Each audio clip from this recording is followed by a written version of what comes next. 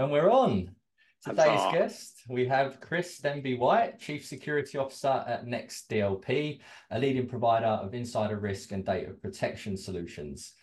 Today, we're going to be talking and discussing about the organizational shift from reactive ransomware detection to proactive prevention. Chris, welcome on the show, my man. Thank you, Joseph. Great to be here and a super interesting topic to talk about, especially with there Absolutely. being so much ransomware about these days. Yeah. So, fellow Brit. So, whereabouts are you in the world at the moment? At the moment, I'm out in deepest, darkest Kent, but I originally hail from Yorkshire, as you can tell from Right. my very broad accent. Yeah, nice. Okay, cool. Yeah. So I'm originally from Kent as well. I think I might mention that on our intake, but now I live in sunny Bournemouth on the south coast. Nice. But Chris, thanks for coming on. Let's dive straight in. With all my guests, I like to take it right back to where it all began and sort of how you got into the industry. Yeah, I got in through a really odd route. I worked for the Met Police in a counter-terrorism intelligence function. I've always been a massive geek, played with my Spectrum as a child and my ZX 81, thoroughly interesting. And it was through working in intelligence in the police that they found themselves in need of an IT person. And it was, Chris, you know computers, can you do our IT now? I said, yes, of course, but you need to actually certify the knowledge that I have. So got some training courses and iterated from there, building infrastructures and repairing infrastructures, but building them in the correct way. And back then, it wasn't necessarily called cybersecurity; it was called responsible admin. And built infrastructures and iterated and did that over and over again for a while inside of the Met Police, inside of the kind of intelligence community there, and then broke out into the outside world, doing various roles. Worked for Transport for London briefly, Deutsche Bank in the CISO's office there, and a certain bit of consultancy. And now found myself working for a cybersecurity software company as a CISO, Yeah, which is an interesting path. lovely trajectory. So you was with the police for quite some time, wasn't you? It was over 10 years. Yes, that's right. A long old time working kind of both kind of intelligence analysis on the CT side, but also at the same time and 100% towards the end, creating, building, and securing the platforms that the intelligence officers would be using to do things like OSINT and intelligence analysis as well. So, really interesting work in that respect. Yeah, a lot of folks that end up getting into the whole private sector of security, we do find come out of law enforcement or military. How was that transition for you? Because I know it's quite a unique experience spending so long in an enforcement agency and then going into private sector. Absolutely. It's really difficult. And I have people reach out to me quite regularly who are either currently in government service of various different aspects going, well, how do I bridge that gap? And it's actually quite hard. And I don't think there are two stories that are the same really. But on a cultural level, it's really odd moving from a largely disciplined service like the police or certain intelligence functions into a corporate environment. There certainly is a culture shift in the way in which things happen. Management structures tend to be slightly flatter. Obviously there are some kind of other companies. Some of the financial services companies I've worked with have had quite regimented management structures, but very, very different to working inside somewhere that had ranks, for example. So, that's a bit of a culture shift. But I think advice I always give to people, especially people in law enforcement, I think there's a lot of institutionalization there where people don't necessarily recognize the skills that they have. And I think in cybersecurity leadership, some of the things that are lacking, technical skills can be taught. However, soft skills of interpersonal relationships, influencing, strategic planning, crisis management are things that the police and other kind of government entities teach really well. And these people use these skills on a daily basis, but don't necessarily know the name for them. So I think it's almost educating people that they do have things to offer outside of the service and being able to explain those in a way that businesses and recruiters understand the value of those, if you see what I mean. Absolutely. My advice as well would be absolutely to reach out to recruiters like myself because there is big opportunity for folks in law enforcement in the private sector. So please do reach out if you're listening to this and are in any of the military or enforcement agencies. So Chris, that you then obviously had a couple of other TfL and Deutsche Bank. What was you doing at Deutsche? Because I've done a lot of work with Deutsche in the past. What was you up to there? Deutsche Bank. I was working in the office of the CISO, and I Yeah. ran the Global Privileged Access Operations team. So Right. that's a very, very big mouthful there. So basically, what that was is Deutsche Bank, and not many people outside of the financial service industry know this. There's 5 separate companies. You have a private bank, a commercial bank, an investment bank. All these things need to, by virtue of the fact that one side is investing, the other side is actually doing the trades, need to be separate. So they operate as separate companies. And then there's a horizontal function across, which is the office of the CISO, that implement the things like compliance controls, and in our case, cybersecurity controls, and in my specific team's case, privileged access. So, multiple thousands of admin users exist across the world inside of Deutsche Bank, and if they're accessing sensitive systems with privileged access, that access needs to be just-in-time access, recorded and available for review. So I, on one hand, ran and deployed the teams that did the reviews of those sessions, and on the other side, I justified the controls that we put in place to people like internal group audit, the financial people that would look into it, kind of the regulators, people like the ECB, the Monetary Authority of Singapore, the Federal Reserve Bank. So it was half a revolving door of audit conversations, and the other half of ensuring that my teams were able, staffed, and motivated to do the job of ensuring that admins were remaining within the guardrails of their role. So super interesting. Yeah, absolutely. And what a powerhouse of an FS financial services business to work in. And just going back to that law enforcement thing, you're a prime example of how it can be done. I think for some people, it can be quite daunting to think, I'm working at the Met Police now, and I've got no shot at Deutsche Bank's, Morgan Stanley's, all those sort of firms, but it absolutely is possible. So you're living proof of that. So after Deutsche Bank, you then landed yourself at Next. So talk to me a little bit more about you guys and what you're up to at the minute there. Absolutely. Next is a really interesting company because for me, there's a bit of a tension there because I'm a chief security officer and I deal in information security in securing our internal business. Yep. However, a lot of people misinterpret what I do for the company as a marketing CISO, which I'm very much not. Admittedly, I'm appearing on a podcast right now talking about my company, yes. However, my day job is ensuring that as a company, we do the right thing. And there's always a tension there. But I decided to join a software company because I looked at what they did and I looked at the experience that I had working in other companies and the problems that we were trying to solve.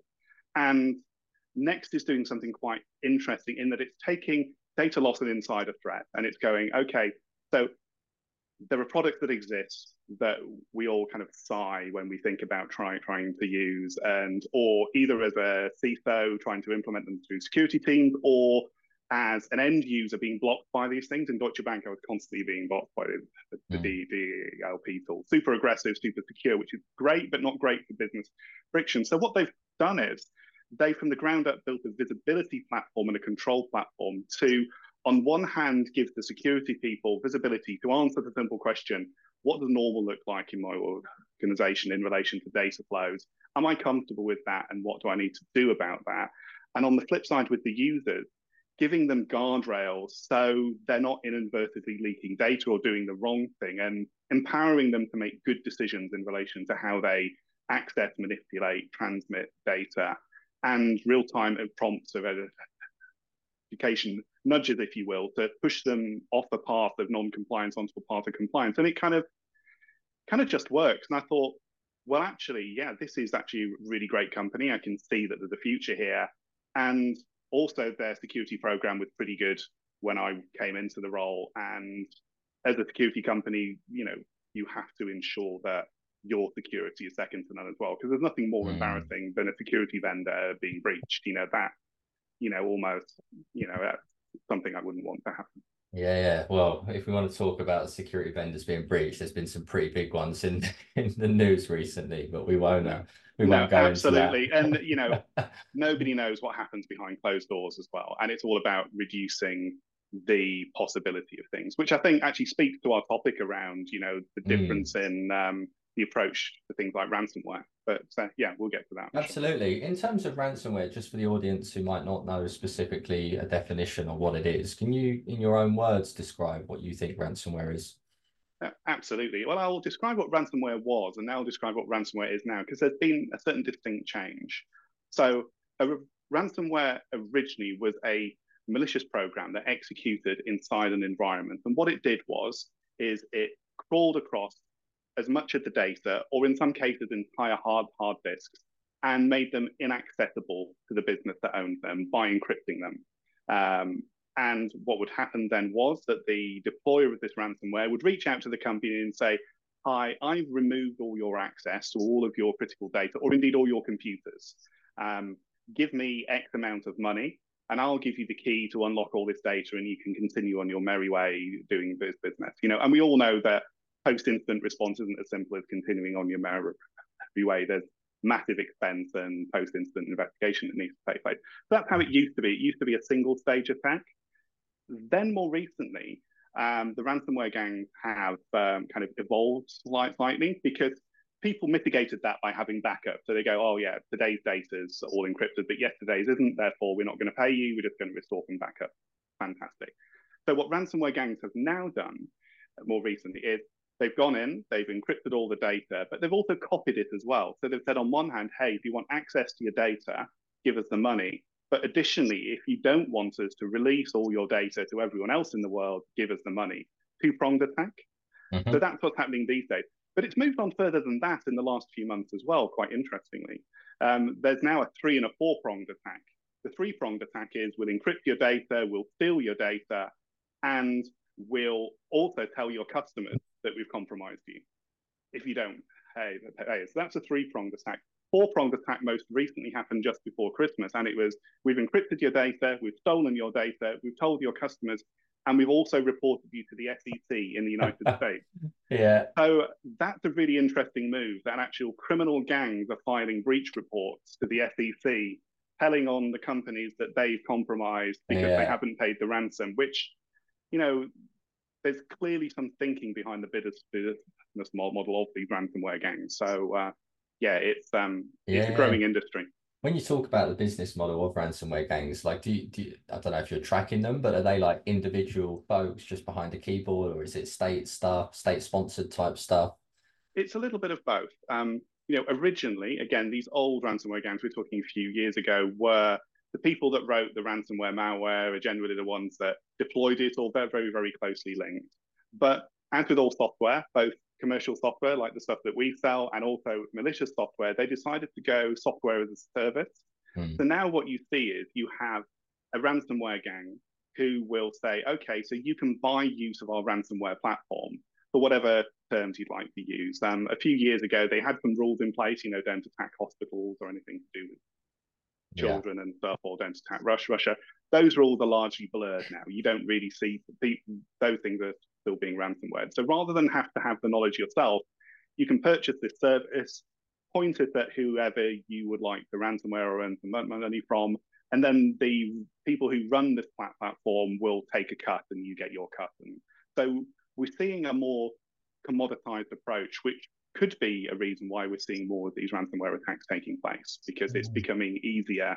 And, like with commercial, legitimate legal software, the bar to entry is significantly lower now. Yeah. What are some of the factors driving like the increase in the ransomware attacks? Obviously, we had some recent ones with MGM and Caesars, and what I think there is, there's obviously kind of an argument could be made. There's a geopolitical context in relation to that. And I think that you run the risk of falling down a rabbit hole of trying to attribute specific attacks to specific groups and specific motives. So I think, to be honest, the increase in ransomware attacks taking place is down to the fact that they have been largely successful.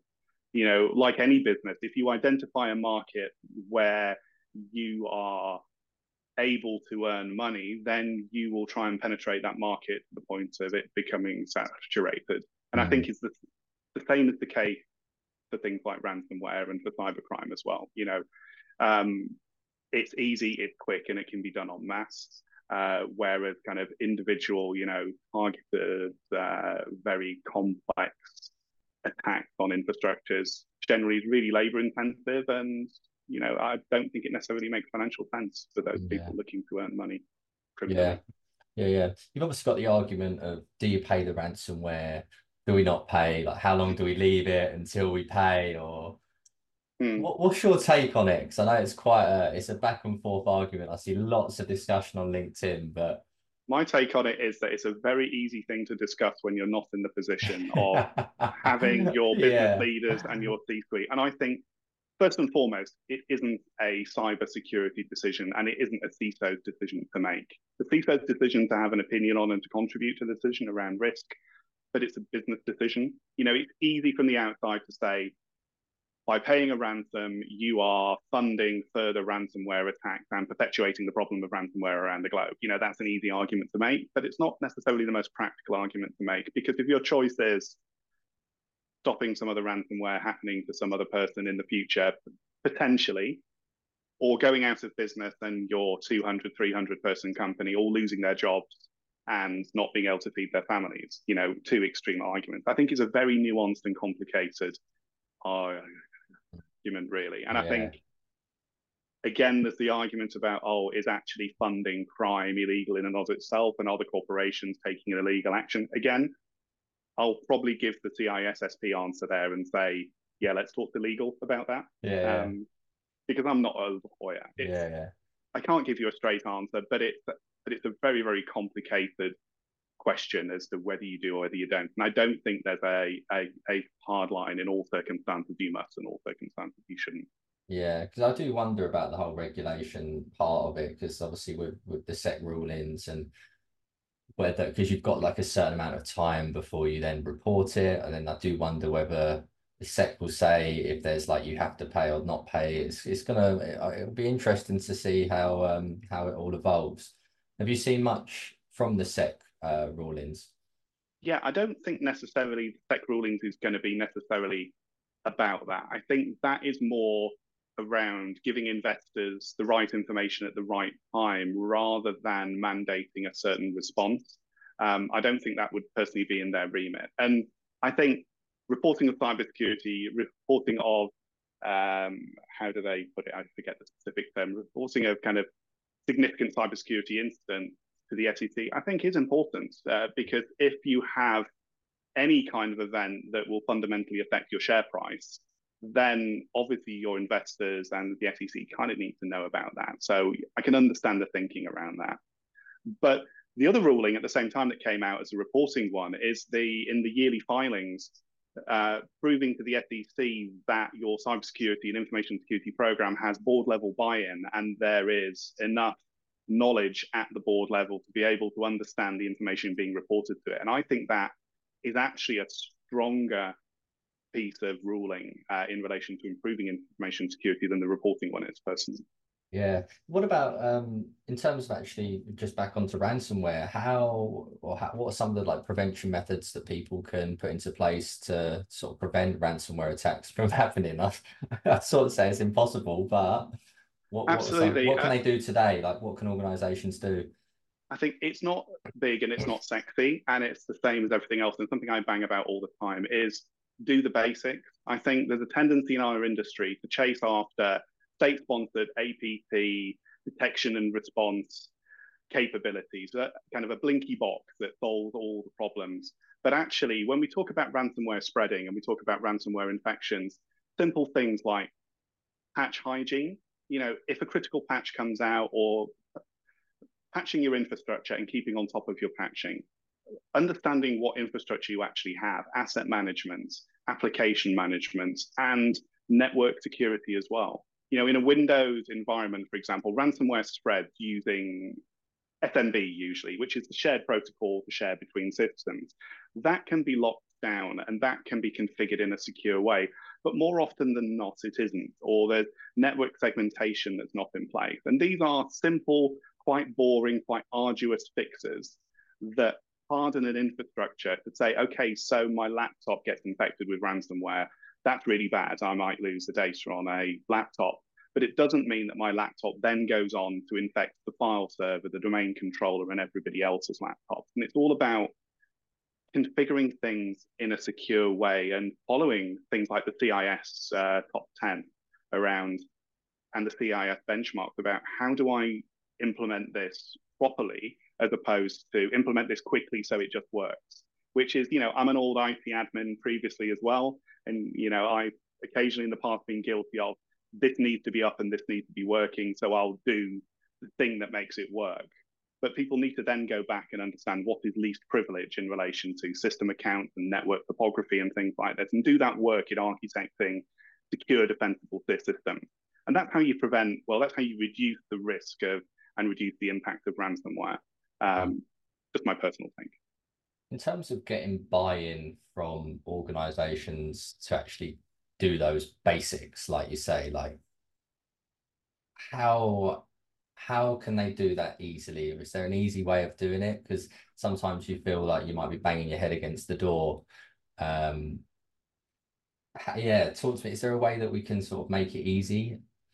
I think, again, doing things in a meaningful and planned and codified way is really important. And you have a bunch of frameworks out there, you know, things like ISO 27001, you've got kind of corresponding things like SOC 2 Type 2 in the state.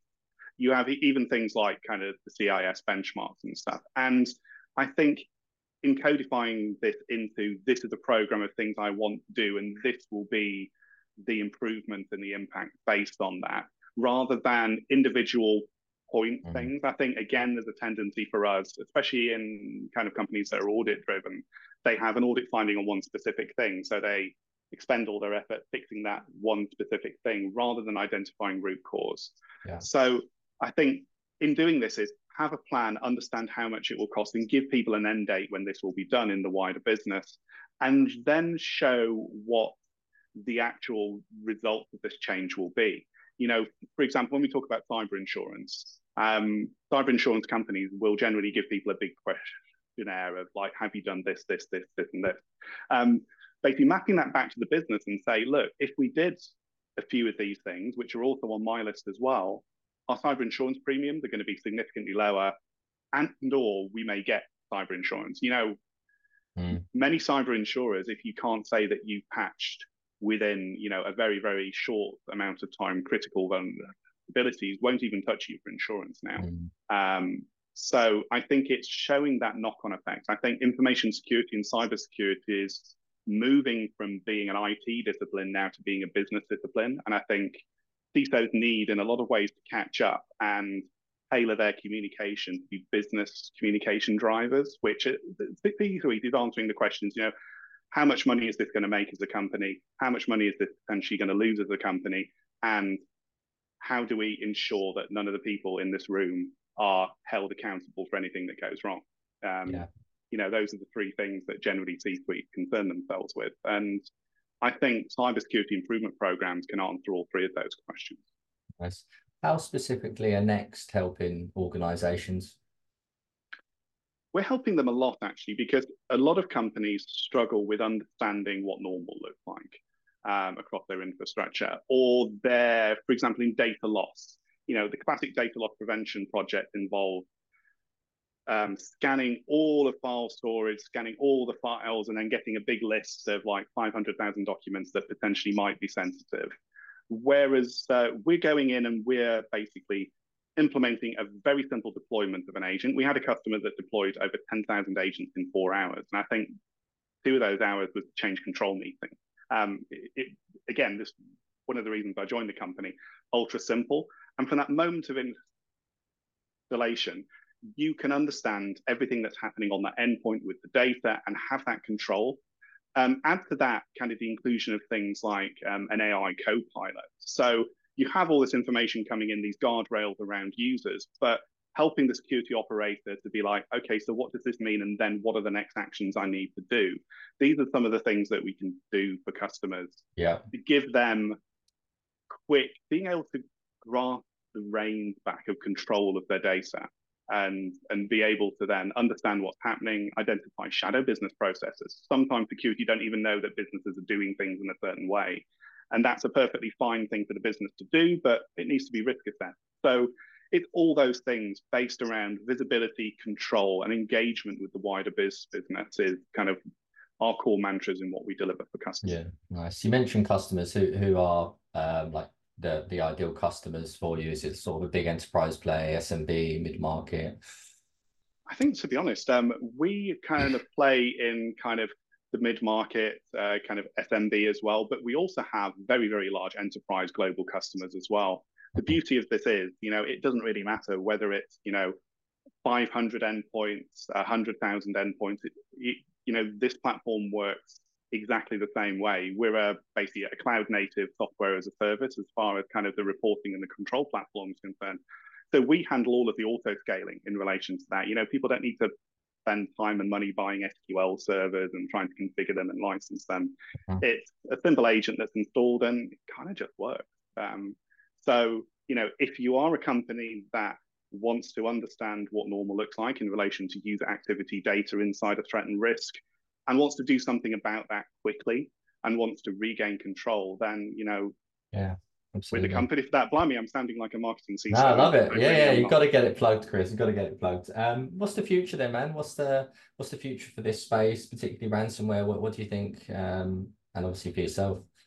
I think ransomware will continue because as much as I say, and as much as many CISOs and many security commentators say, let's get the basics right, I think at least through 24, 25, companies will consistently not do that. Yeah. For varying reasons, resource pressure, time pressure, or being able to tick a box that doesn't necessarily solve security. There are a lot of people that want to do that, and that's quite sad. I think as things like zero trust and advanced data loss protection